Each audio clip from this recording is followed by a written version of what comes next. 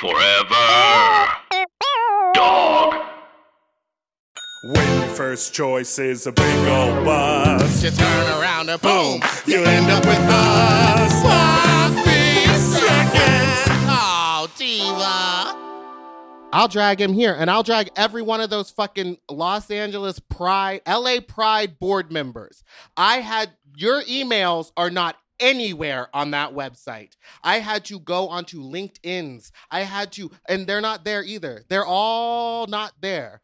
Also, side point, none of them have posted anything about Black Lives Matters except for the one person that I can tell is actually black on there. The rest of them posted one little black square. Ooh, the black saying square. We're going to have just one little black square. Ooh, activism. Excuse me.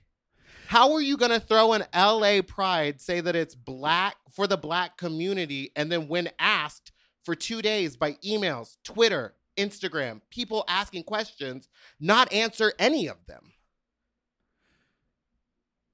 Just as I thought. Trash. So if at this point it is Thursday, tomorrow is Friday, things may have changed. I have a phone call with them later, but as of right now, not a single one of the LA Gay Pride community or board members of the LA Pride board would respond to any questions about where the funding is going, what actual black community leaders will be there, if Black Lives Matter is involved in LA Pride. I'm sorry I'm so heated and I sound so angry, but these are not hard questions to answer. So for them to... I was just going to say, for folks listening who aren't in LA, essentially the LA Pride organization put up an image saying that on June 14th, instead of Pride, there was going to be a Black Lives Matter march in conjunction with LA Pride. It was going to be called LA Pride, but it was going to support Black Lives Matter. And not Black Lives Matter. It's to support the black community. I'm sorry. And Meatball, aka Olivia Benson, gung gung, boom boom. I said, well, okay, if it's for black people, what black leaders were reached out to? Did you talk to Black Lives Matters? Who's getting donations? Is any corporate sponsor going to be there? And are they making money? Or are they going to... LA Pride went from being a public event to being a private event like 2 years ago where you had to pay $60 just to get in. It's money. So somehow they're throwing this protest, but I don't understand why unless for profit. Yeah. Just take the loss, take the COVID-19 loss on Pride. It's really sticky. The optics on it are great. They don't look good. Well, no, I would say that of the people who are not taking a closer look, when I first saw that image, I said, okay, work, they're stepping up. But that's the problem. It looks like it. They slapped a fucking Black Lives Matter Band-Aid onto an event that we don't know if they even cared about. And so as of this point, I'm speaking to the president of the Pride. I have his phone number and I will be calling him later tonight and I will get more answers. But it seems as though, and the optics of what I'm seeing is that they made the plan to throw a Pride and then people started saying, where are the black people? And they scrambled for answers. Right. Because nobody there is talking. And they all said, we're going to make a statement. Honey, it's been all day. If you were actually speaking to these people and they were actually a part of it, it would not take you a day to make a statement about what black people in the community are taking part in this Pride. It shouldn't take a day, honey. No. It should have been set up before you made that post, honey. Miss Honey. If you knew what you were doing and you were doing it well, or you're doing at least, even if you weren't doing it well, if you were doing it correctly, you would be able to just make a statement. Yeah, the statement would be, yes, we've spoken to Black Lives Matter and we have these 3 people that we talked to and we're working on a way to make sure that the police aren't going to get funding from this and that there won't be corporate sponsors. And if there is a corporate sponsor, it is donation based and they will be donating a lot of the money, over half. I'd like to see over half the proceeds of anything they're selling there sent to, I don't know, the LGBTQ Freedom Fund. How could they be selling something? Like, I don't know. It's I don't know, march, but I'm just right. But that's why the answer, they should be able to answer the question that there are no corporate funders. Right. They should be able to answer that question. That is not a hard question. But the problem they should is say, these systems, we won't have police. They should say, these are the black leaders that we've joined with to talk about this. But they can't because they haven't done it. They're scrambling to do it right now. Girl, you're hot on the case. I love it. We love Bitch, see you know it. what happened was I felt like I wasn't doing enough for the protest. I really felt bad because, hi guys, welcome to Sloppy Seconds. I felt like I wasn't doing enough for the protest. I was donating money. I was donating my tips from my numbers, and I was doing stuff, but it didn't feel, I felt still detached, like I was just watching at home. And I know that there's nothing wrong with just, if that's what you're able to do, then that is what you're able to do. Right. But I was like, I'm physically able to go to this protest. And Pinche and Cabrina raised money, and they bought water bottles and food and snacks and chips, and they packed these little lunches, and we walked around the protest and handed food out, and we like sat with people, and I talked to a bunch of people yesterday. And I think because I was stuck in that, yesterday was the first time I've seen anybody in 75 days. So maybe there's a little bit of that why I'm so impassioned by it, but like seeing the cops like and the sheriff's department like laughing at us and videotaping us and doing this stuff, I was like, this is not a movement to be laughed at. This is not something to be taken advantage of and slapped onto a parade so that you can get maybe some money out of it. This is a real movement, and people need, like, we need reform, and it just feels so stupid. Well, there's also a big thing where, you know, that term like, oh, so and so sitting up in their ivory tower, that term, do you know that term? Yeah. I think we often think that is only relevant to people who are millionaires or billionaires or have tons of power. But that statement, I think, applies to a lot of scenarios. There are so many people where this doesn't feel urgent enough. It goes back to posting a black square on Instagram. Yeah. There are people who think like, you know what, I agree. Let me post this little square on here and then keep going. And that's it. That's all they're doing. And, this is a moment and it's fucked that it's all happening in the pandemic, but it makes it that much more urgent. And it honestly allows more people to be involved because people can actually get out. Like the country is hurting in so many ways. And this amplifying this way that there's a fucking genocide going on, and because people are not, being beholden to their bullshit jobs at Jamba Juice, they can take to the streets and make their voice heard. Exactly. And I know it's already happening where they're like, protesters have caused an increase in coronavirus cases. Girl, and it's like, here, listen up, do the math, 2 weeks. You know who Some else people was faster, doing it? but 2 weeks, baby. The Georgia governor. That's who also caused an increase. The Floridian governor, girl. Yeah. I did a blood drive on Tuesday. Oh yeah, how'd it go? The Red Cross was shady. They were like, well, we wanted 20 pints and we only got 18, so we fell short of our goal. I was like, okay, let me tell you, I wanted to do this blood drive because the FDA reduced the regulations on gay men giving blood, and then your coordinator told me that didn't go into effect yet. So all the people who came were straight people, and a lot of them flaked on us, and I didn't know them. So I said, once we get a good date when we can give you that good gay blood, this is going to be packed. We're going to have a drag queen here. We're going to have a disco ball. We're going to have a DJ. And Diva, I'm going to give you 40 pints of blood. Yeah, we'll turn it up as long as after we give the blood, we're allowed to drink. But I'll be there for free because it's for a good cause. But I better get free booze. Wait, is it possible for me to give blood and then start drinking and dancing immediately? Well, I'm gonna say it won't be possible because what they did is they reduced the restriction, but they didn't eliminate the restriction. So you have to be celibate from man-on-man fucking for 3 months. It used to be a year. So I can still give blood?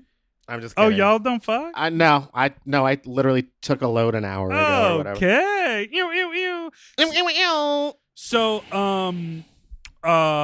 one other thing I wanted to say also is promote tonight. We just wanted to do an intro because we recorded this interview with Tenderoni, who we love, but we recorded this like a week ago or a week and a half ago. A week and a half ago. It really long before shit truly hit the fan. Also, let's think about the term shit truly hit the fan. It's been like 8 days. 6 days. 8 days since, but 6 days since like yesterday. protests. Oh, and 7 things. days. Yeah. Oh, and then tomorrow will be the 8th day. You're right. Yeah. Well, thank you for that, Matt. No, I really did that for you. I'm sorry, my brain is on 10. fire. I love it. I love Like, seeing you. So Michael was like, they're not going to respond because they're scared of you. And I was like, what? Asking simple questions isn't scary. Sorry. No, I'm really I am excited. I will say, like, it is so exciting to see so many people mobilize, and I get excited and impassioned by my friends. And didn't you think, because of all the things going on, because the imagery of the police brutality at these protests, because of the pandemic, because of just the fear to step outside of our comfort zone, it feels really easy to be like, there are so many reasons why I'm not going to leave my house and go put feet to pavement. And then what? You went down there with people that you know.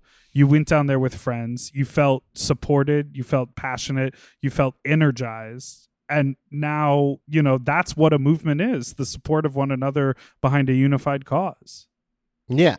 So you guys just get out there and support any way you can. Like, even if you just go to the protest for an hour and hand out water bottles, you're helping. It was hot. Like, I don't think that you have to stay. You could leave at curfew. You know what I mean? Like, just go and like let your body be there for an hour or two. There's tons of different ways for activism. I was talking to a friend of mine who was like, I don't feel good unless I'm at the front of the line looking at cops in the eye.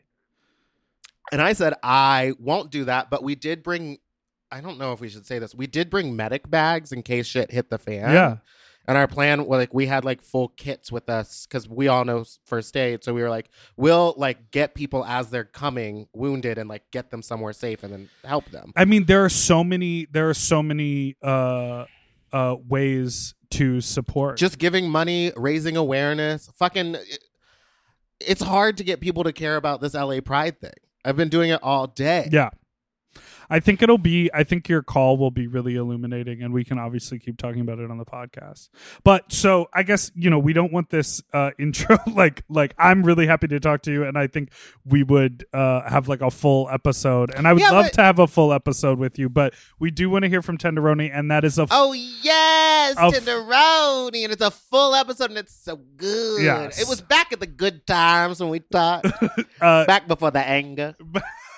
But there is there are a few moments of where it's sort of like echoey weird sound, but that's just, Tenderoni was in Chicago. We were doing the digital thing.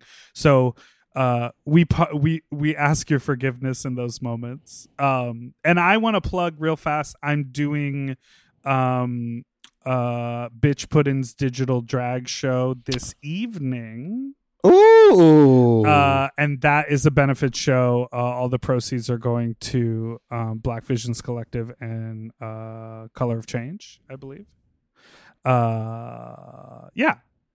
We raised $15,000. I saw. That's insane. On Race Chasers live stream, which I was so proud of. We gave $7,500 to Project Q in Los Angeles, which offers services for homeless LGBT youth. And it's like a Black-run organization with a focus on trans kids. We gave $2,500 to Black Visions Collective. We gave $2,500 to the LA Action Bail Fund here in Los Angeles. And we also gave $2,500 to the Breonna Taylor Memorial Fund. Yes. So we turned that out. Yes, Color of Change and Black Visions Collective. That's who the Bitch Puddin digital drag show is. And do you know what I'm currently remixing right now? I am remixing. Did you see that Zoom call of that guy? I'm putting a beat behind it when he called into the police Zoom meeting. It's going to be really cute. I loved that. I thought that was hilarious. So many people just tore them up. And the worst part about it is that they don't care and they're not going to care. I can almost guarantee you that shit was on mute for them the whole time. There was no evidence that they were listening to people scream and yell at them for 6 hours. And the fucking police I was like, it's a chief. Zoom call. Yeah, he had his mask rolling his on. eyes, doing whatever, which means like he was on mute, just like talking to somebody off screen. Yep. Trash. Just as I thought. Trash. So All your elected officials, trash. President of Pride, trash. The entire board that read my messages and said seen and then did not respond, trash. I'm coming for you, LA Pride, and I'm not coming in an angry way. I'm coming in a way where I need response. That's right. And you can catch us, me and Meatball, hosting the main stage at Los Angeles Pride 2021. Ooh, ah! They couldn't afford it. Enjoy this wonderful, amazing episode with drag icon. Meghan Trainor's going to head every Pride for the next 45 years. Welcome, Drag King. No, you have to sing the Meghan Trainor before we go. If I was you, I want to be me too. Wait, if I were you, I want to be me too. I want to be me too. It sounds like she was ahead of the time with the Me Too movement. Okay, we can't do this. Drag icon and whip crack enthusiast. This is Tenderoni. The notes. Eating better is easy with Factor's delicious ready-to-eat meals. Every fresh, never frozen meal is chef-crafted, dietitian approved, and ready to eat in just 2 minutes. You'll have over 35 different options to choose from every week, including Calorie Smart, Protein Plus, and Keto. Also, there are more than 60 add-ons to help you stay fueled up and feeling good all day long. When my fridge is stocked with Factor meals, I'm like, oh baby, I don't have to think about this. Mm-hmm. Like, it is so nice. The combinations are so good. I am a meat eater, but the vegetable options, there are so many. Like, I remember I had it was like a mushroom with pasta and like a cauliflower rice. And I was like, the mushroom is filling. Like, there's plenty of portion, there's plenty of vegetable, and there's plenty of flavor. And I am usually sort of not a microwave person. Mm-hmm. Very cool that this quality of food can just be heated up in the microwave. And so fast. I also love it because I am a very much into ordering delivery. Now having all the food there, I can kind of pick what I want and it's ready in 2 minutes. I don't have to wait an hour for stuff to get delivered. And these are way healthier options than ordering delivery. Completely. And when they have multiple things in them, you know, sometimes it's like, oh, if I cook for myself, all I'm going to eat is the biggest bowl of pasta you've ever seen in your life. But this is like, you get a little pasta and the chicken and a vegetable all in one dish. Looking for gourmet meals? Try meals that feature premium ingredients like filet mignon, shrimp, truffle butter, broccolini, and asparagus. And Factor meals eliminate the hassle of prepping, cooking, or cleaning up. All you gotta do is heat up and savor the good stuff. Customize your weekly meals with the flexibility to get as much or as little as you need. Pause to reschedule deliveries that suit your lifestyle. And we're celebrating Earth Day all month long with Factor. Look out for the Earth Month Eats badge on the menu items for their lowest carbon footprint meals. Head to factormeals.com/sloppyseconds50 and use code sloppyseconds50 to get 50% off your first box plus 20% off your next box. That's code sloppyseconds50 at factormeals.com/sloppyseconds50 to get 50% off your first box plus 20% off your next box while your subscription is active. That's a slay, baby.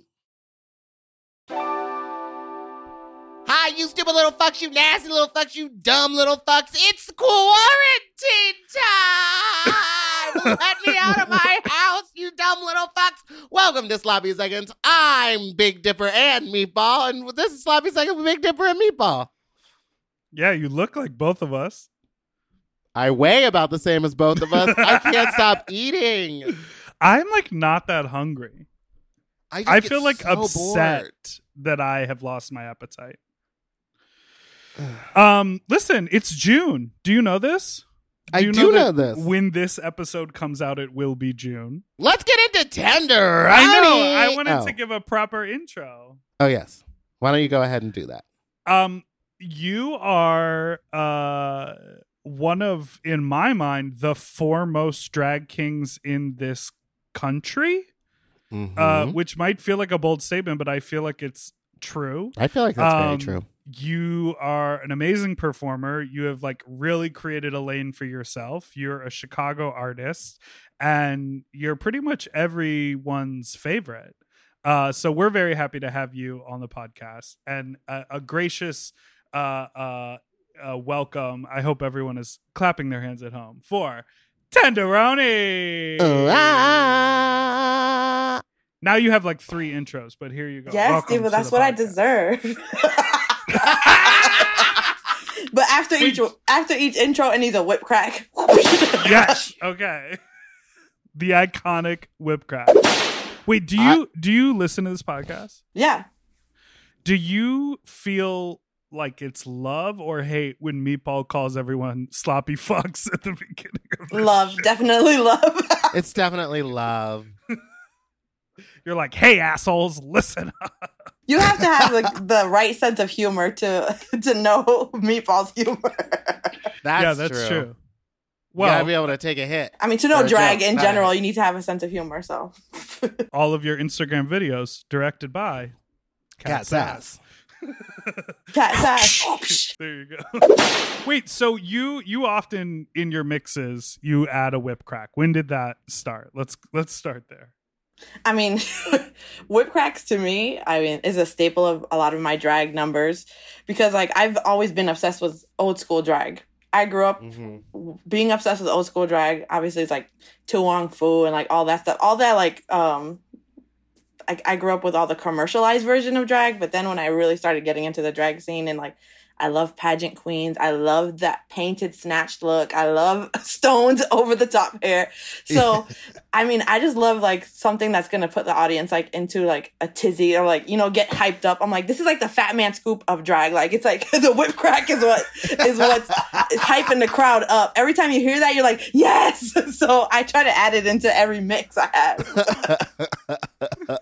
It's so funny. I used to use the whip crack and like a weird floppy sound in all of my videos. Like anytime I turned my head, I would like try to put a whip crack in until it got like to the point of it being like there's too much. Yeah. Yeah, but when it's coupled with that like really good high kick.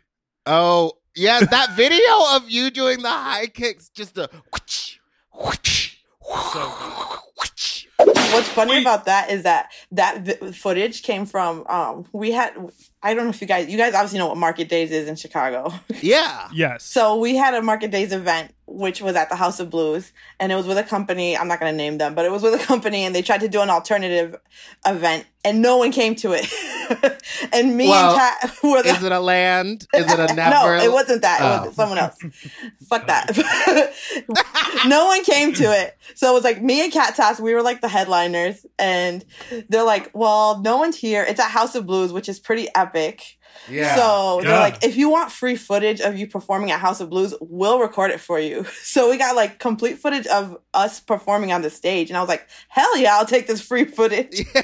Yes. Wait, was literally like no one there? There was probably like 4 people there. And it was like, I mean, I still got paid at the end of the day, but I was just like, who am I performing to? And then when they're like, you can have this free footage, I'm like, okay.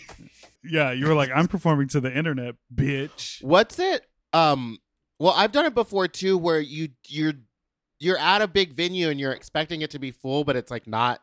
I mean, it's your job to promote, but it's like not your job to get the place and everyone there. Like, do you know the difference? It's so awkward to me. It's very uncomfortable, and it's hard to like. How do you like in your mind?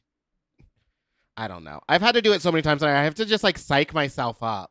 Exactly. In my head, I'm just like, I'm still getting paid. I'm still getting paid. I'm still getting paid.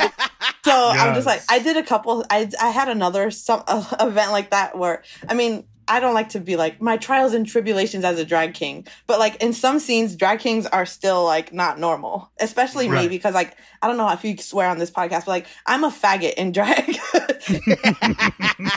So like when I'm on stage, a lot of like traditional drag queens or like people who are not exposed to drag kings all the time are like, what is that? Because like I'm masculine, I mean, quotation masculine, but I'm also very like femme while I'm in drag. It's funny because when I'm out of drag, I'm like a butch lesbian, but when I'm in drag, I'm like, yes. So I'm almost more feminine when I'm doing like male impersonation.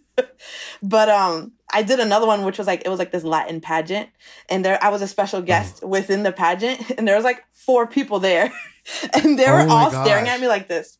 Like just dead staring. I was just like, I was literally like performing to Natasha, who was my girlfriend. She was like in the middle watching me, and I was literally like putting like guns to my like face on the gun, and like I put it into my choreography. And she's like, "Oh my god, no one even noticed that you were even doing that."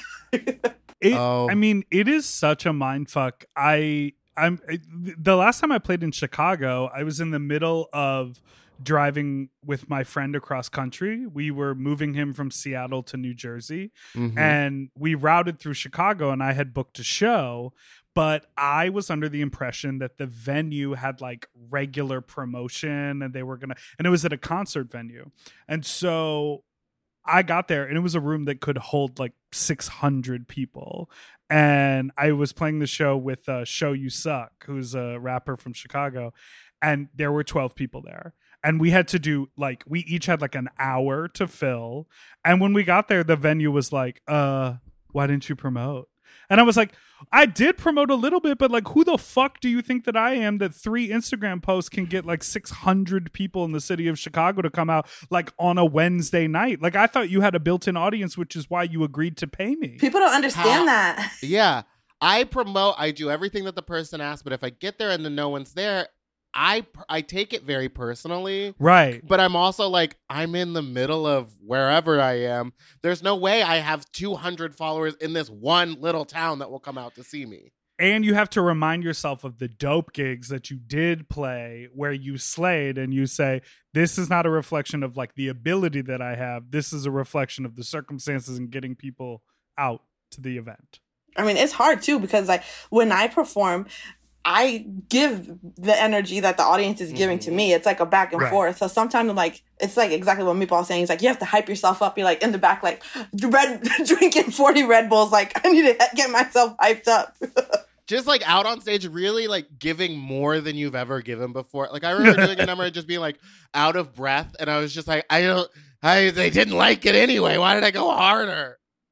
But the gag in touring is also sometimes you go places and they have 40 people there and they go like, oh my God, I couldn't believe the turnout. This is incredible. Oh yeah. And you're like, oh, sickening. Like, great. I live. Like, you were living 40 people. Like, let's do it. And that's amazing. I mean, it shows the resilience of like some different queer communities that are like that small. All right. Enough about us complaining about gigs. I think we're all just mad because we can't fucking do them anymore.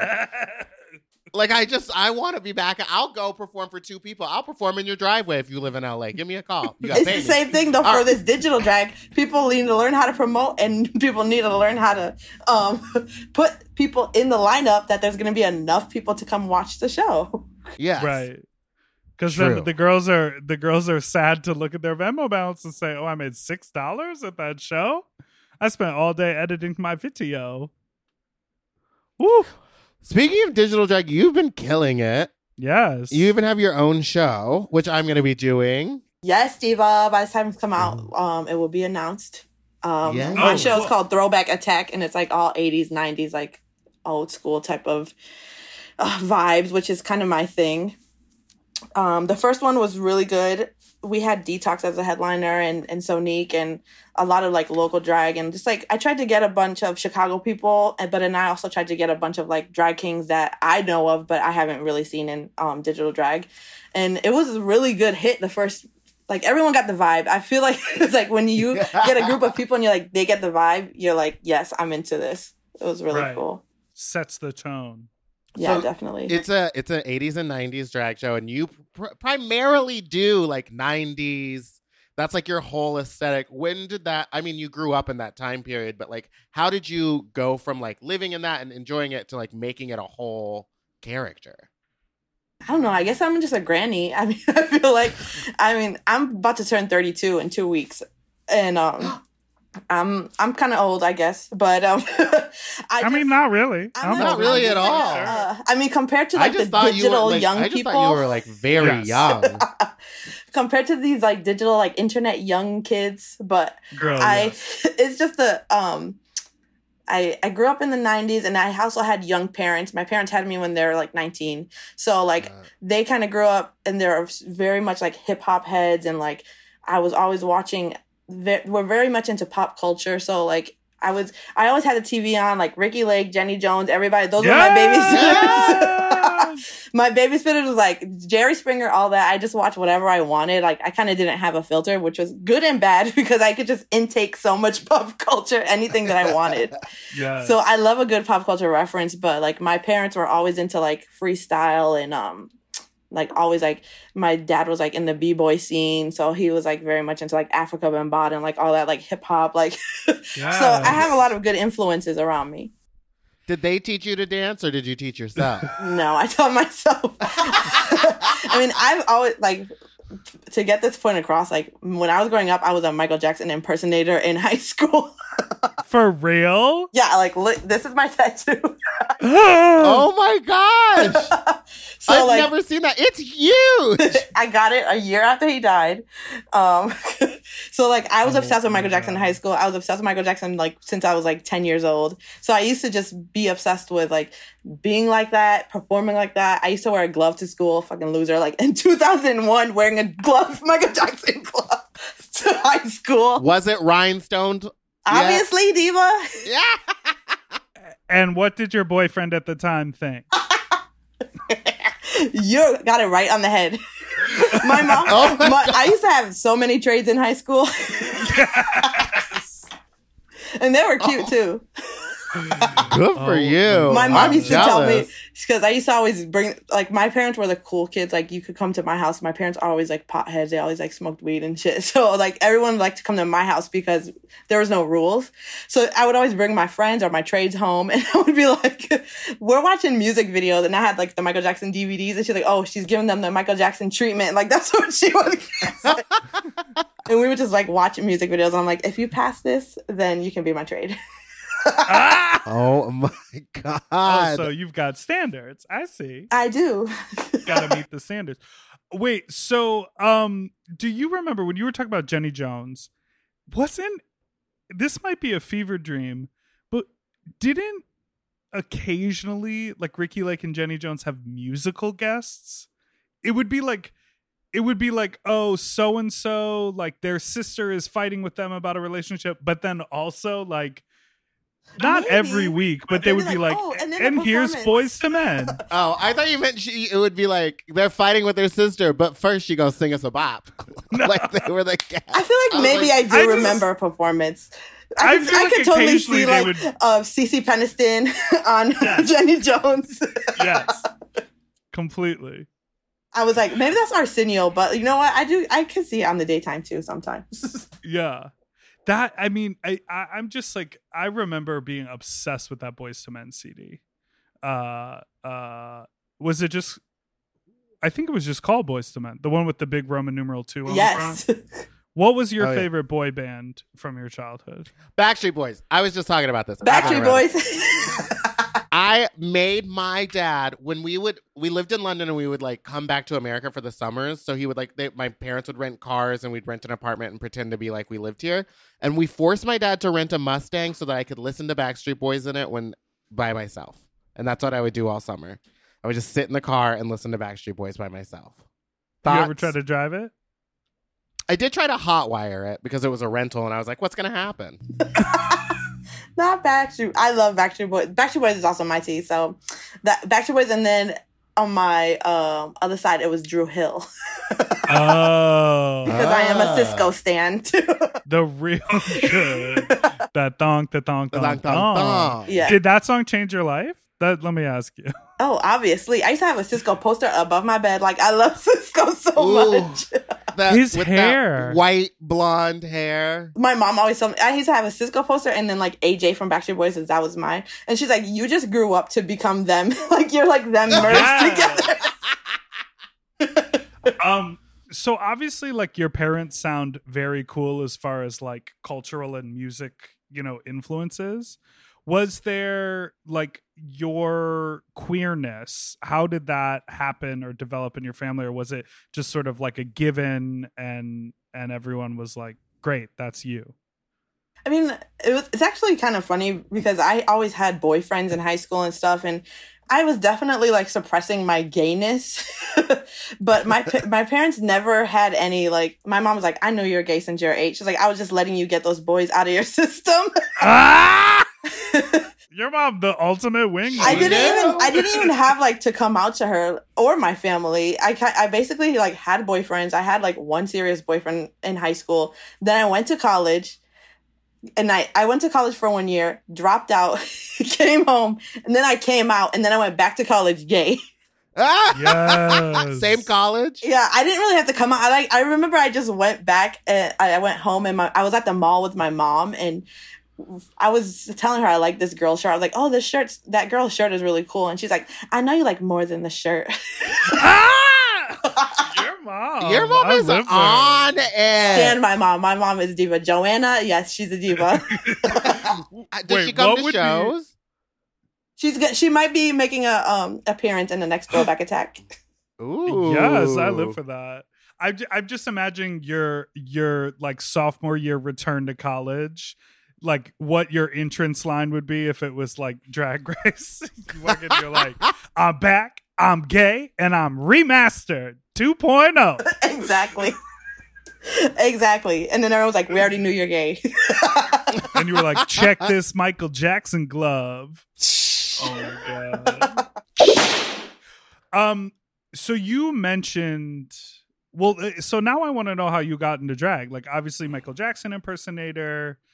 In college, like were you thinking about performing prior to drag, or did you see drag and say I want to do that, and that's how you started performing? Like, because Meatball was like an actor for a while and did that, and like I went to theater school. What was your like? And now you do trajectory? What?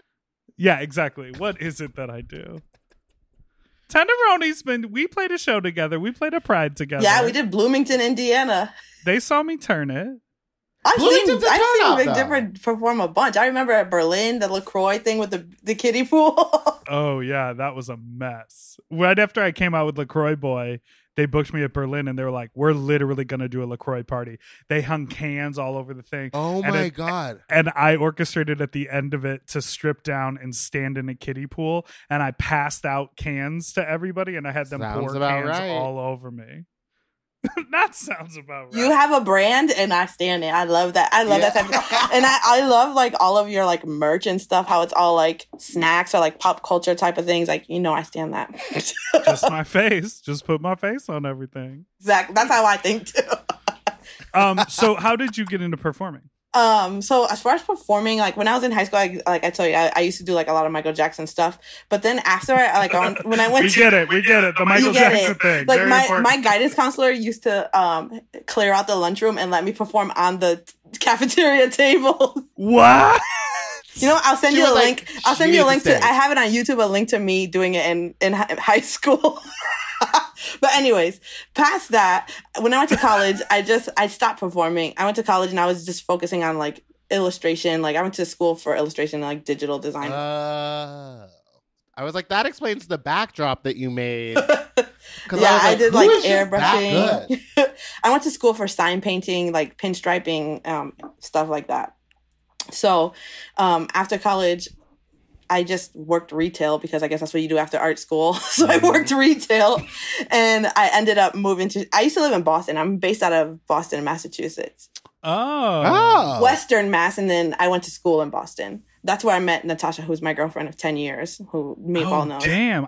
For some reason, I just assumed you were like born and raised in Chicago. No, I've been here for about 6 years. In September, it'll be 6 years. Wow. So you came out there with Natasha. Yeah. We moved together. Were you doing drag at that point? Or no, not even yet? Nope. So we moved here. We used to love going out to gay clubs in Boston, but the drag scene back then, not now, because I've already offended people saying that. The drag scene back then was whack. The drag Club scene in Cafe. Boston in 2014 was whack. Wait, what was that place? Julian's? Jacques. Jacques. Jacques is like where you bring your mom for like her birthday to go to see a drag club. It's like one of those old school drag institutions. So, I mean, there wasn't much for drag. And we were like, me and Natasha like Drag Race stands. We like loved watching RuPaul. Like we had the same interests. So we moved to Chicago and I was working retail here. I got relocated here from my job in Boston. Like they moved me to Chicago. It was a job opportunity that opened up. So I moved here. I thought it was all that. I was a good lesbian stock manager, you know. Yeah. Inventory analyst. I know the numbers. I got a clipboard. I'll let you know what the inventory is. And so we moved here, and then we met a bunch of people. Some who I worked in a stock room. He actually makes leather harnesses. His name is V Leather Gear. He makes like leather harnesses for a lot of people in Chicago. Cool. Shout out to Jerry. He's like one of my first friends in Chicago. He is the one who recommended going to Berlin to see a drag show. Because I was like, I want to see drag. Like, where can we go? And he's like, go to Berlin. Every Saturday there's a show called Drag Matinee. Like, it's at 10. You should go there. So then he introduced me to that scene. And me and Natasha went. And we saw Drag Matinee for the first time. And, like, the first person I saw there was Trixie Mattel tap dancing for, like, 7 people at Drag Matinee. Yes, I remember she used to do those shows. Because that would have been what? You said you moved to Chicago 2014? Yeah, late 2014, early 2015, like, those times. It was like the come up of Kimchi, Shea Coulee, like all of them were all in Drag Matinee. So we were like seeing all these people come up and we were like, whoa, like the drag scene in Chicago is dope. So we were avid fans. We went every Saturday. We started becoming friends with T-Rex. We started going to the shows and we were just like, we met all the drag queens and performers and we kind of created like a friend group of people. We would go every Saturday. And now, I mean, we started going to Crash Landing, which is T-Rex's other show with Nico, and which is a competition. It's a drag competition. Yeah. And then, I mean, when we used to go out to the clubs, T-Rex would always be like, you're crazy. Like, you're always dancing, jumping around, just on the dance floor. So then T-Rex was like, I dare you to compete. So T-Rex dared me to compete in Crash Landing. And that's how I started doing drag. T-Rex actually did perform? Or she? Yeah, I saw T-Rex perform twice in person. Twice? I've only ever heard stories. I'm so jealous. You've been to Queen before on Sundays? Yeah. They used to have performances at Queen. Really? Right. Because Queen is usually like just like a club vibe, like deep house. It's like late night on Sundays, and it's at Sound Bar down Smart Bar. Smart Bar. Yeah, it's underneath Metro, which is like Metro's like the concert venue that's on top, and then Smart Bar is underneath. It's a very looks. It's like you go and you are. It's very like club kid looks. It's really good house music. The DJs are always on point. Yeah. I actually hosted it one time, and funny story. Lucy, they didn't come up with the theme for it before I got there, and then they finally were like, the theme is red. So I was staying with Lucy's stool, so we went to a Joann's, and I got red fabric, and she was like, my sewing machine works. And we got to her house, and her sewing machine didn't work, so I had to just like wrap this red spandex around myself. She didn't have any red costumes. I looked so terrible. I'm gonna post that picture. I was in Chicago the weekend. You did come by! You were there! Yeah. Wait, so did you win Crash Landing? Yeah. No, so I competed in Crash Landing and I made top 3, but I didn't win. I was in cycle 9 of Crash Landing. Bit by the bug. I got bit by the bug and it snowballed from there. Not this constant beautiful gesture. I got bit by the bug. Wait, okay. So were you ever actually bad? Was there a point in time where you looked ugly and were bad at drag? I did not know how to do makeup back then. So, okay, the real tea is that my makeup is all from my girlfriend Natasha going to clean out Kimchi's apartment after she was on Drag Race, and I was taking all of her old makeup that she didn't use anymore. Yes! So all of my original drag makeup was Kimchi's old drag makeup. Hand-me-down queen. Hand-me-down queen. And that's how I learned like some good old Ben Nye, and I was just trying to learn. And honestly, there was no. When you think about it, like Drag Race has been there for 10 years, so there's so many references for drag queens, but for drag kings, there's not a lot of references. So it's hard. Because I mentioned this in a podcast. A couple people got upset. I said recently that there are a lot of bad drag kings. And I countered with there are a lot of bad drag queens. And I think that to me it was because I don't see that many, because a lot of them don't get booked in shows, which is already a problem. And two, what did you look to get so good? Like, what were you watching? There's not other drag kings to watch. You know what I mean? I mean, what I did was I watched drag queen makeup tutorials and just applied those techniques to myself. So I would like watch what the queens were doing, but then I would I'm a visual learner. I'm an artist. So like I could look at a picture and try to replicate it. So, I mean, a big influence is Landon Cider. Landon Cider, I always like to say, is like one of the blueprints of drag king makeup and just being an amazing drag king.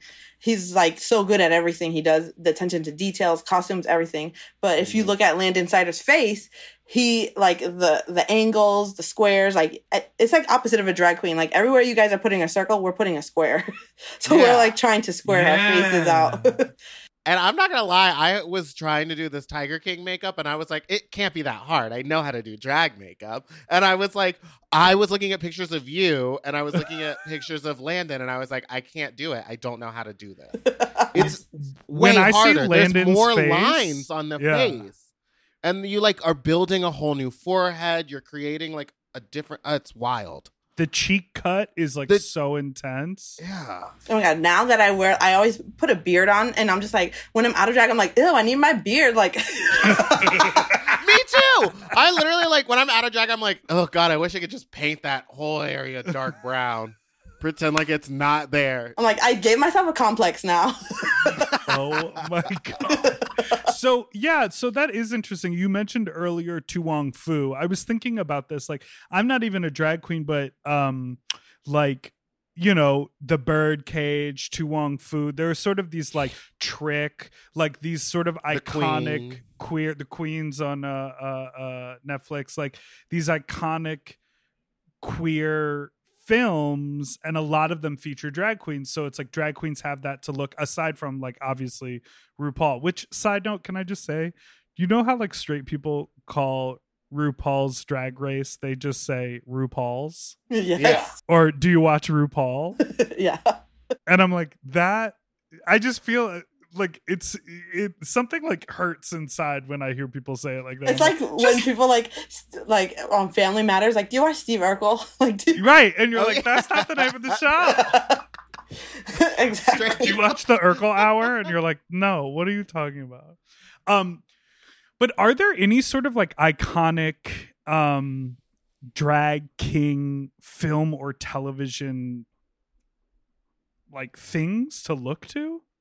Not really. I mean, from what I know, I don't know a lot about like, because a lot of drag kings started like early on, like in the 50s. There's like a bunch of like really old school drag kings, but obviously they don't have tutorials, and makeup was also not a big thing back then either. It was just like a lot of androgynous women that were just like dressing up. A lot of it was about like the look, and like people who are androgynous can kind of just pull off putting on male clothes and be like, I'm a drag king. Yeah. But a lot of like makeup tutorials, I don't even know. I mean, I was doing some research the other day, and I found like an old photo shoot with Brooke Shields that a makeup artist put her in drag, and it's like she looks dope. It's actually Kevin Alquan. He's like one of the he has a lot of his books has a lot of like references to changing gender in like through makeup. So I know that Landon Cider also cites him as like a huge influence on his face makeup. But if you could look at his books, like there's a lot of influence in pop culture with his stuff, because he's like the god of makeup faces. Yeah. But I don't think there's any movies or anything that has anything referencing drag kings. Yeah, I'm trying to think of like any. I can't think of like any super visible drag kings, and this sounds really bad, but like I truly only can really think of like Dusty Balls, Landon Cider, Tenderoni, Andro King. Yeah. There's also really a Damien Deluxe out of Minneapolis. Oh, Damien Deluxe too, and he's incredible, and he's a bodybuilder. Yeah, he's one of the only drag kings that has a full makeup tutorial on YouTube as well. He does. He's incredible, and his makeup has only gotten better. Like he just posted a before and after the other day. He does a lot of cosplay too, and he also has a really good tutorial for chest binding. Like I don't really do that, but like for people who want to do open chest drag, he does a really good job at it. Oh, we all remember Titteroni when you walked out there just nippies out. Not Titteroni. That's what everyone was calling him. Oh yeah, you were there for that. But there's also that famous comedian who is a drag king, Murray Hill. Right. Oh yeah. But he's just like, there's also Moby Dick. He's like an old school like New York drag king too, who he does like a lot of cool stuff. I think he was in Caswell's music video, so he's done a lot of stuff. It's kind of exciting because as like Drag Race has pushed so far into the mainstream, you know, like obviously RuPaul has like been very vocal about like no one could handle it if it wasn't boys turning into women. So that's what we're doing. You know, like this very like narrow view of that kind of drag. But it's almost like the alternative types of drag and alternative drag performers are being more celebrated because like Drag Race is so mainstream. It's like, well, I want to be a drag fan, but I don't only want to watch drag on TV. What are the other what are the other performers I can support? And I feel like there is, I mean, obviously I think there was a huge boom with Landon being on Dragula and winning. Yeah, what was that like to see a drag king win? I mean, it was honestly surreal. It was so, I mean, I knew that Landon was going to go in there and kick everyone's ass because he's just so amazing at everything he does.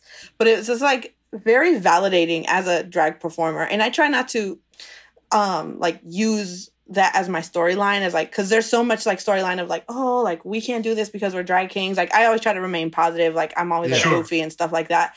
But like to see Landon actually go on there and do that and come out of it victorious was like so affirming for me. I was like, you know what, maybe I should stick in and do this, because I've been doing this is like my second year doing drag full time. Like this is my main job. Whoa, congratulations. Thanks. You said bye stockroom, hello jock room. What would be the rhyme there? I lost it. Whip crack room, I guess. You know, I named one of the colors of my palette whipcrack.mp3. What? I can't wait to buy the bootleg version at Santee Alley. Yeah. You got to get a sty. Yeah, it's all just like poison paint. I saw a whole documentary on that. Where the girl glued her mouth shut. What a dummy. Don't buy shitty makeup. No, Tenderoni, I interrupted you, but you were talking about you didn't want that to be your narrative. Yeah, I mean, I have been super, super privileged to have the drag come up I've had in Chicago, because Chicago is such a great scene for drag. And I've only had positive experiences here as far as people booking me and like being, I mean, I'm pretty well, I try to stay neutral, and I've performed almost like at every club in Boys Town because I tried to maintain a good relationship with everyone here. And I've been also fortunate, like this year, well, it was supposed to be a good traveling year. Before that, I had like been traveling a lot, and just like, it's so humbling that people actually want to see me. It's like, it's almost surreal when you get there. You're like, okay, people are like, oh my God, Tenderoni. And I was like, what? Like, you want to see me? Like, it's very weird still to me that people want to come see me. I'm just like, I'm a goofy little fat lesbian. Like, what the hell? But you're doing something that not a lot of people are doing, and it's visible. And it's just so exciting that it's like drag kings are finally getting respect.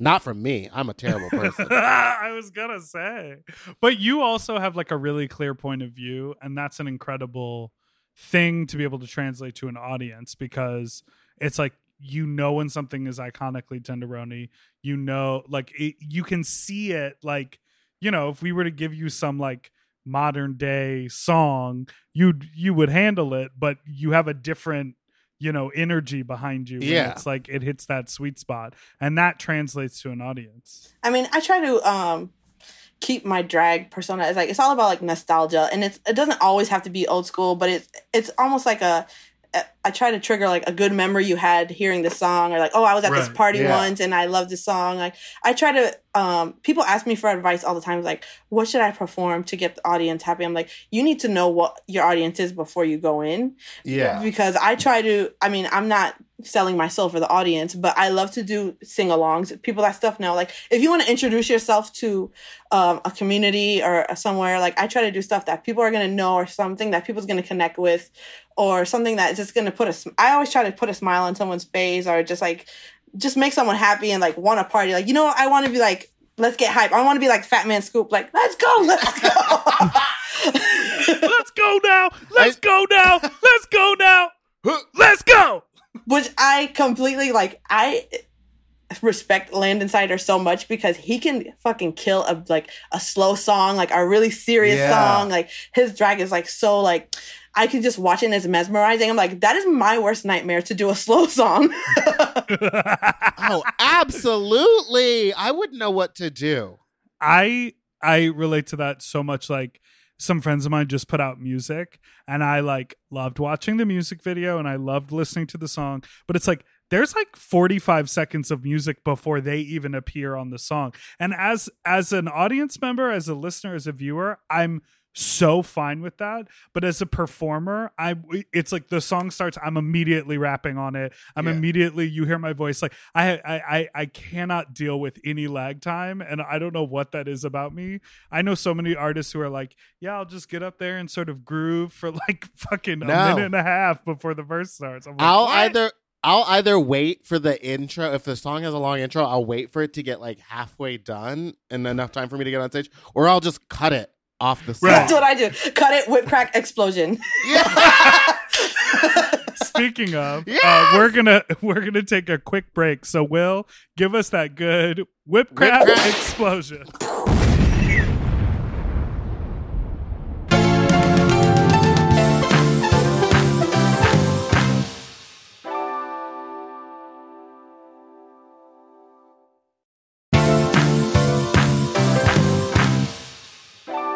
We're back. Here's an important question, Tenderoni. You know Wicked?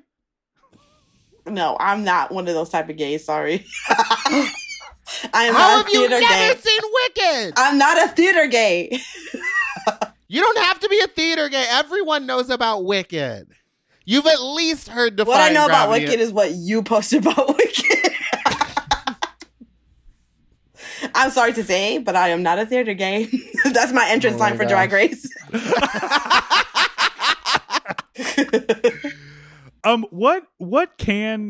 What sort of competitions? We know Dragula is open to drag kings. Are there other like pageants that happen?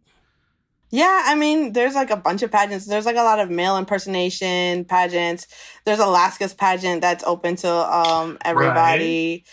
There's there's a bunch of stuff around the city. I mean, I don't know if I'm really interested in applying for a drag race, but you talked about like having a love for that sort of drag queen. Mm-hmm. Do you feel the urge to compete, or do you just like performing? Like, do you want to win a title? No, I would definitely love to win a title, just because, you know, like as drag performers, we're all egomaniacs, and that would be amazing to have that. I would also like, you know, I'm obsessed with pageantry, like stoning, and just like the overness and the extraness of pageants, that I would love to just be given a challenge and try to see what I could do with it. Yeah, that's incredible. That's awesome. I would love to see you in a pageant. Oh, me too. You would slay. That like tuxedo with the scarf and a cane. You know, and it would all be stoned. That is a reveal. It's a reveal to another suit. So I'd be going, and I was just watching some old Continental performances. Are like, that's the tea. I just started putting those on in the background because it's just something great to just watch as you're doing shit. When did Oh, go on. I was just saying, there's something so magical and so specific about the way a Continental competitor walks evening gown. Sort of just like walk to the center, and they're like almost touching their hands together with their nails, and they'll like just like one finger will like touch their temple as if they're adjusting something, but there's nothing to adjust because it's all perfect, and then they sort of like float down. It's very special. I mean, I'm so lucky to be in Chicago, so I'm like surrounded by continental winners here. I was Mimi Marks, Kelly Lauren, Mocha Montrese, like all these like icons, continental winners. Actually, Mimi Marks is going to be in the next Throwback Attack with us. Oh, for real? Yes. Mimi Marks is literally an angel. So cool. I've done a bunch of gigs with her in Chicago, and the first gig I ever had with her, I was so nervous to perform with her. It was at Hydrate. I've never performed there before. She was hosting, and I was like, oh my God, like this is Mimi Marks. Like she's a legend, like iconic, continental winner. And I go perform, and I'm doing my little Poison mix, the one I always do, where I'm like doing the Running Man. And right at that part, I fell off the stage. First time ever performing at Hydrate in front of Mimi Marks, I fell off the stage. It was hard too, like face first, like boom, and then I was like, oh my God, and I just got back up and I was like back into the Running Man. I was like, I just gotta keep going. And then she's like, are you okay, because we do not have insurance. But I was like, okay, so that kind of broke the ice with me and her. So now we're like besties. Oh my God. And full throwback, she used to do a gig or two on the Jerry Springer show back in the day. Seriously. Wait, was she that's a Maury situation? She used to go and get those Hollywood coins. Yeah, she was definitely like in those like. I don't like that. My friend, born female, and was asked to do that for Jerry Springer, to like pretend to be. What do you think's worse? She was so offended, she fired her agent. She was like, "You can't be doing this to me. I don't need that kind of." You know, Lila Starr from here. Yes, she was on Jerry Springer. Yes, I remember that. Rap legend Lila Starr. She was in the first Throwback Attack, and she had like one of the best videos I've ever seen. She did a full freestyle video. It was like all black and white. Like she was in a park. Like it was perfect. Yeah. You go watch it. You can watch it on her Instagram. Girls are getting out now. You what? Well, yeah. Were you a tech queen, a tech king? Like, were you into like tech aside from Edit, Whip Crash? I mean, my dad used to be he went to school for electrician. Like he was an electrician, whatever. I can't even talk. What the hell? But Wait, so was he a little electrician? He was a little electrician. Ooh. And he was really good with like, I was very lucky that we always had like the best electronics, because that's the only thing my dad was obsessed with. We always had like the newest CD player, the TV, blah, blah, blah. Half of it probably fell off the back of a truck. It was like hot box type of situation. So my dad, we always used to call him Robin Hood, because we used to live in this apartment building, and he would wire it so everybody got free cable. Yeah. So he's like, no one's gonna rat me out, because no one's gonna complain that they're getting free cable. Yeah. So we would always have like the number one, like we watched TV every day. We had the Walkman, everything. So I was always like the one, you know, when you had to do the speakers with the wires, the red wire and the black wire. Yeah. Like I always knew how to fill it up. I also used to DJ a little bit when I was like in high school. So like I knew how to do all that stuff. But now you're making these crazy videos with like all this editing and the effects and all of that. Like, were you used to that, or did you have to learn that because of this? I mean, I took one video class in college, but I just kind of picked it up on my own. I do all my video editing on my phone in InShot, and I shoot everything on my phone. If you want to know the real tea, all my filters are mostly Instagram filters. Okay. So you can film Instagram horizontally, and then do hands free, and it'll take it, and it almost works like green screen. Like it'll cut the back out and do whatever effect you want. The only thing is that it cuts it into 15-second intervals. So when you export it, you have to lace them all together. Okay, listen up, everybody, with those Instagram edit hacks, because Meatball is over here slaving in front of that MacBook that keeps dying because it doesn't. I can't use my MacBook anymore because I have torrented Photoshop and Illustrator. So if I want to use iMovie, I have to update iOS, and if I update iOS, I lose my Photoshop and Illustrator, which is what made me use my phone in the first place. That to me is the most drag statement ever. Yep. That makes the most sense. Well, I can't wear the look that they loaned me because they're coming to the club tonight, and I told them that it got lost by the thing. It's like the same thing, but with drag is just a giant scam. It is all scam artists. I don't know why a piece of plastic costs $300, and I'm talking about wigs. And that's why I have not graduated to wigs yet. I need to, but I'm like, I can't. They're not going to last a whip crack high kick. They're not going to last a whip crack high kick. But don't you think you could do like a DeBarge mullet? That's what I'm trying to. That's what I'm trying to do. I'm trying to look like. Picture here, a dog with a Michael Jackson DeBarge mullet. You really need to calm down with that. Before we get into the nasty talk, I want to talk about the meme of you falling in the high. Oh yeah, Miss Thing taking a tumble. You want to know the real tea of that? So those shoes are Miss Naomi Smalls shoes. Oh, so Naomi Smalls is one of my really good friends. Like when she lived in Chicago, like we were like super, like we used to get along, like we hung out all the time. Natasha also works with Naomi Smalls. She does a lot of her back of the house stuff, like she produces stuff for her. And so when they're filming her music video for All Stars Pose, that music video that she has out, she gave me those shoes and she's like, can you spray paint these shoes for me, because I wanted to match an outfit. So I'm like her, like out of office, like customizer. So I'm like, yeah, just give them to me and I'll spray paint them for you. So she gives me the shoes and I'm like, these are my size, diva. So I was like, let me try them on. So I go to try them on and I was like, I tell Natasha, I was like, can you record me so I can send it to her? So I was like, let me put them on. That was the first take. You took one step and you were down. One step and I was down. Rest in peace to my ankles. Yeah, it looks like you really. I mean, it's sort of reminiscent of that other viral video of that girl in the shoes. Yeah, everyone tagged me in that one too. And I was like, okay, and it just like took off. It went viral.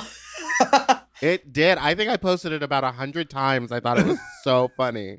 Well, we'll repost it again on our Instagram for the podcast if you have no idea what we're talking Every about. time I see it triggers me because I had a fresh haircut in that video, and I'm like, I can never have a fresh haircut again. Oh, no. Oh, you're that kind of superstitious. Wait, because Meatball, didn't you take this video and repost it to all the Falling songs? Yes. You know how I like to used to do that when well, I still do it if it's a good fall. People send me, if you're going to send me a drag queen falling, it better be iconic. It better be off a building. Yes. It better be me jumping off of a building. So now we're going to get into our final segment, which is called Fuck Talk. Fuck Talk. I've been really hitting the notes today. Yeah, you sound well lubricated. I've been drinking water, honey, because I got a headache today. Too much Botox. Your skin looks really. Oh, do you have the thing on Zoom where it says enhance my look? Oh, no, I need that, Diva. What the hell? No, also my skin isn't good. It's a mess. It looks good from here. Oh. Yeah. Anyway, Fuck Talk. Now we you're a listener of the podcast. I guess it's mostly me now. Back in the pre-shelter in place days, I would just go run my whore mouth around town and then bring back stories to talk about it. But now we're sort of digging in the depths. You do? Yes. Okay. Because me and Michael tried to be nasty and it didn't work out. And he said, go ahead and tell that to the public. No, I don't think he cares though. But why don't you tell your story first? No, I want to hear what you were going to say. Okay. So we were bored and we were like, okay, let's go do something fun. And I was like, why don't we just like go for a hike or something and then I'll just suck your dick in the woods, or like we'll see what happens in the woods, which seems like a fun, normal thing to do for two adults. And we decided to go to Angeles National Forest because they were like, there's tons of hiking and it's a national forest. Turns out Angeles National Forest ain't got no trees. So It's you can all see like everything. shrubbery and whatever. So we get to this one point, and there was like a hiking trail and a walking path thing, and it was like, here's a trail, and we were like, great, no cars are parked here. It's just gonna be us. So we start walking down it, and it was like kind of a difficult thing, and we were on the side of a mountain, so we were zigzagging. So we get to like the basically middle of this mountain, and I just start sucking his dicks, and then we hear the beautiful voice of children. Not children. And then you hear dung dung SVU. I know, it was bong bong. And I like immediately popped up and was like, we gotta go. And then he was like, where is it coming from? No one can see us. And so I was like looking around, and like that's when I started realizing like we're just on the side of a mountain with no trees. And like across the way is a huge picnic area, like over 100 feet away. Like the cars looked small, but still I was like, anyone can see us. We have to get out of here. And then as we were walking out, I looked up and there was a family of people like above us. And he's convinced that they didn't see and that I'm just being paranoid. But I was like, the way they were looking at us, they knew. You were like, we need to get out of here. They saw. So that's it. So I don't know. Does that make me a predator because I was near children? Let me ask Olivia Benson. She would say yes. Executive produced by Dick Wolf and Cat Sass. Cat Sass. Yeah. Wait, so I have a question, and this might be like closed-minded of me because I know everyone is like really sexual, but like as a person, like you interact with a lot of faggots, and like we are always just on the hunt for dick. Like It's always like just like, let's have a segment in our podcast called Fuck Talk, and let's talk about dicks on dicks on dicks. And like the narrative among gay people like during lockdown is like, when am I gonna get all the loads again? I miss having sperms in my butthole. It's like, and so my question is like, do you think we're all freaks? Like, do you see part of our community as twisted? Or are you on board with us because you were talking about having all your trades in high school? Maybe you're wired like us.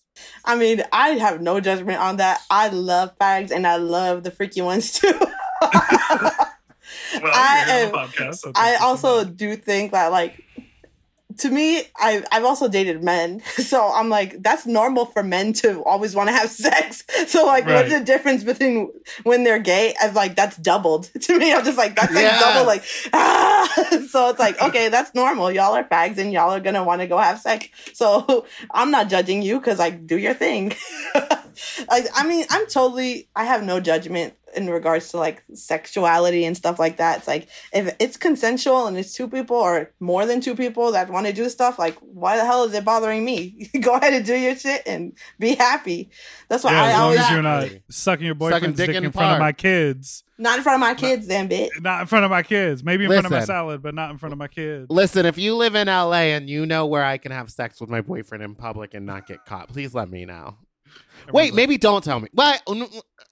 Tell me. Maybe don't tell you because then they'll be on. Because then they'll know, and then they'll be like, "This is where Meatball fucks." I was just gonna quickly before we wrap up, sort of say, I think this is happening universally with like shelter in place. That a lot of people are like remembering people that they fucked and reaching out to them. Just just sort of planting a little seed. Happened to me today. Who was it? Just the guy. No, it's just some guy I used to hook up with when I lived in Burbank all the time. He just messaged me out of the blue, being like, "Hey, it's me." He was like, "Let me jerk off on your feet." I haven't. No, it wasn't the feet guy. But I was like, I haven't talked to you in like 2 years, 3 years, maybe. And you were like, anyway. That's like my mom. My ex-boyfriend.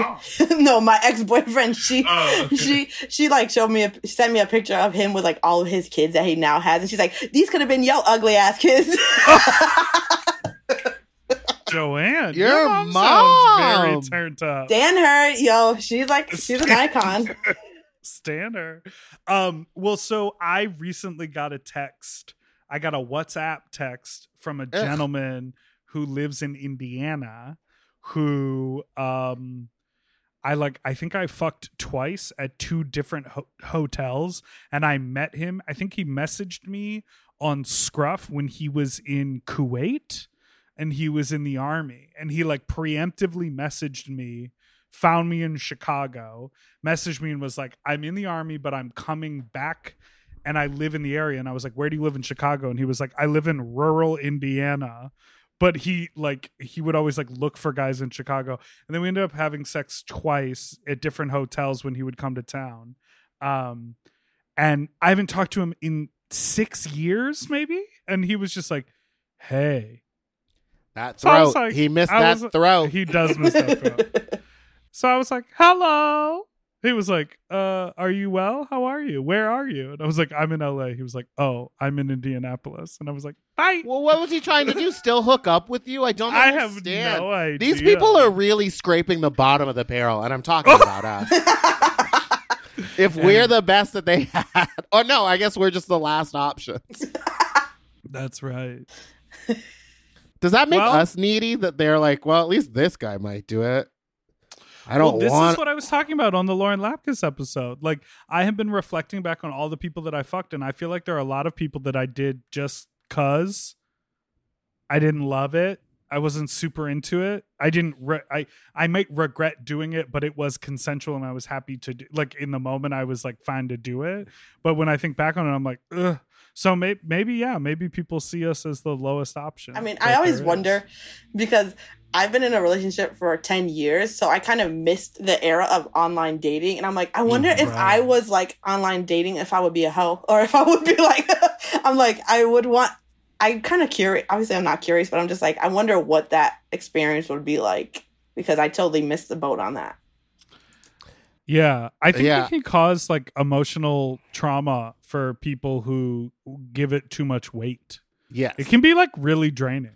I forgot. See, I was never really huge on using it. Like I was late to getting Grindr, and then by that point, Grindr wasn't just for everybody. So I was just a chub out. Yeah. So then I had to like move on to these other ones, and I was just like, people get so offended if you don't respond, and I don't know. It's not worth it. It's not. Unless you love it. Good for you. Unless you love it, and therefore go out there and keep chatting with strangers, but don't meet up with them right now. But if there's an empty hole in your heart and you can't use Grindr to fix it, use BetterHelp and use our code. BetterHelp.com/sloppy for 10% off your first month. Well, come through, integrated marketing campaign. Wow. Listen, I'm out here trying to make money this Pride because I'm stuck in my house. Yeah, exactly. So, Tenderoni, where can people find you on the internet? And thank you so much for being here. Thank you so much for coming. This was so fun. You can find me on Instagram at Tenderoni88. The 88 stands for the minimum amount of rhinestones that I wear in my outfit at one time. Can I ask you a question about rhinestones? Yeah. Do you think, if I had a leotard without rhinestones and it looked fine, that's good. It would not look fine. Okay, but do you think it looks better on an outfit that like if it has a sheer cutout to just leave it, or to do that thing that some queens do where they're like, I bought this bag, or these are my leftover rhinestones, here's 5 stones. I definitely, you know what I mean? Yeah, I definitely think that there's phases to rhinestoning because like obviously I'm obsessed with rhinestoning everything, and like I do like perimeter rhinestoning, or I'm gonna do the collar on this, or I'm gonna like gloves. But I also think that there's like Natasha, she rhinestones a lot of Naomi's things, and she does like really nice like soft. I always call it like girly rhinestoning because it's like that soft like organic type of rhinestoning. Yeah. But I also think that if you're a campy queen, you don't have to have all your shit rhinestoned either, because sometimes it's like, I think if you're just trying to come out and you're just like doing a joke, your gag doesn't have to be rhinestoned. I don't think. Yeah, it can be your makeup, Meatball. Thank you. But I also like, I mean, I'm in a phase where I'm just like, so I love everything rhinestone, but now in the digital age, rhinestones look trash on video. So I have to like, do they? Yeah. So I have to like adjust what I'm doing. You got to get that Kira filter. Exactly. So I'm like, okay, I have to put a filter for my rhinestone stuff because it looks like crusty rocks on my outfit. I was wondering. Oh, did you see that Tenderoni show? It was full of those. She was covered crusty in rocks. Out. Crusty rock looking ass bitch. I was wondering because I was looking at someone's. They were like showing me a picture of like something that they rhinestoned, and I was like, "Are you sure those are real stones? Like, they look plastic." And they're like, "No, they're fucking Preciosa." Rhinestones look amazing on stage under stage lights. Yes. But like in pictures, they look bad. In video, unless you have like amazing lighting or like you're put it through an app, like it's okay. But like sometimes I'm just like, okay, sequins are the tea though. Sequins never go out of style. Okay, so Tenderoni88. Yep, catch me Tenderoni88 on Instagram or Tender_Roni on Twitter. And don't add me on Facebook because that's just weird. And wait, what's your show? Venmo and what's your show? Yeah, your Venmo. People need to send you coin. My Venmo is also Tenderoni88 if you want to donate to the coin cause. And you can catch me at Throwback Attack on Twitch /Tender_Oni. And that'll be the next one will be June 8th. That's my birthday edition. So it's gonna be lit. Yeah, so that is 3 days from when this episode comes out. So and I'm in that one. So get into it. Meatball's in be it. Performing. There's a bunch of people in it. Bitch is also in it. So it's gonna be yes. It's gonna be a good show. It's gonna be cute. Okay. Well, thank you so much for your time, Diva. Thanks so much for listening to Sloppy Seconds. You can follow us on Instagram at SloppyPod. You can send us an email at sloppysecondspod@gmail.com, or you can call in with your fuck talk story to 213-536-9180. Maybe next week we will play some voicemails because it's been a minute. Yeah, Maybe well, I lost good... the password to the email and I've been too embarrassed to ask. You can also find Big Dipper on Instagram at Big Dipper Jelly. I am at Spiciest Meatball on Instagram and Fat Drag Meatball on Twitter. And don't forget to subscribe so you don't miss an episode. That's it. We're done now. We're going to go put sequins on everything. Yeah. Bye. Bye. Oh, I felt like we had ended. Doodle-doo-doo, forever dog. Sloppy Seconds is a Forever Dog podcast. Executive produced by Brett Boehm, Joe Cilio, and Alex Ramsey. Mixed and mastered by Will Pitts. Our cover art was drawn by Christian Cimarroni. And our theme song was written by Mike Malarkey.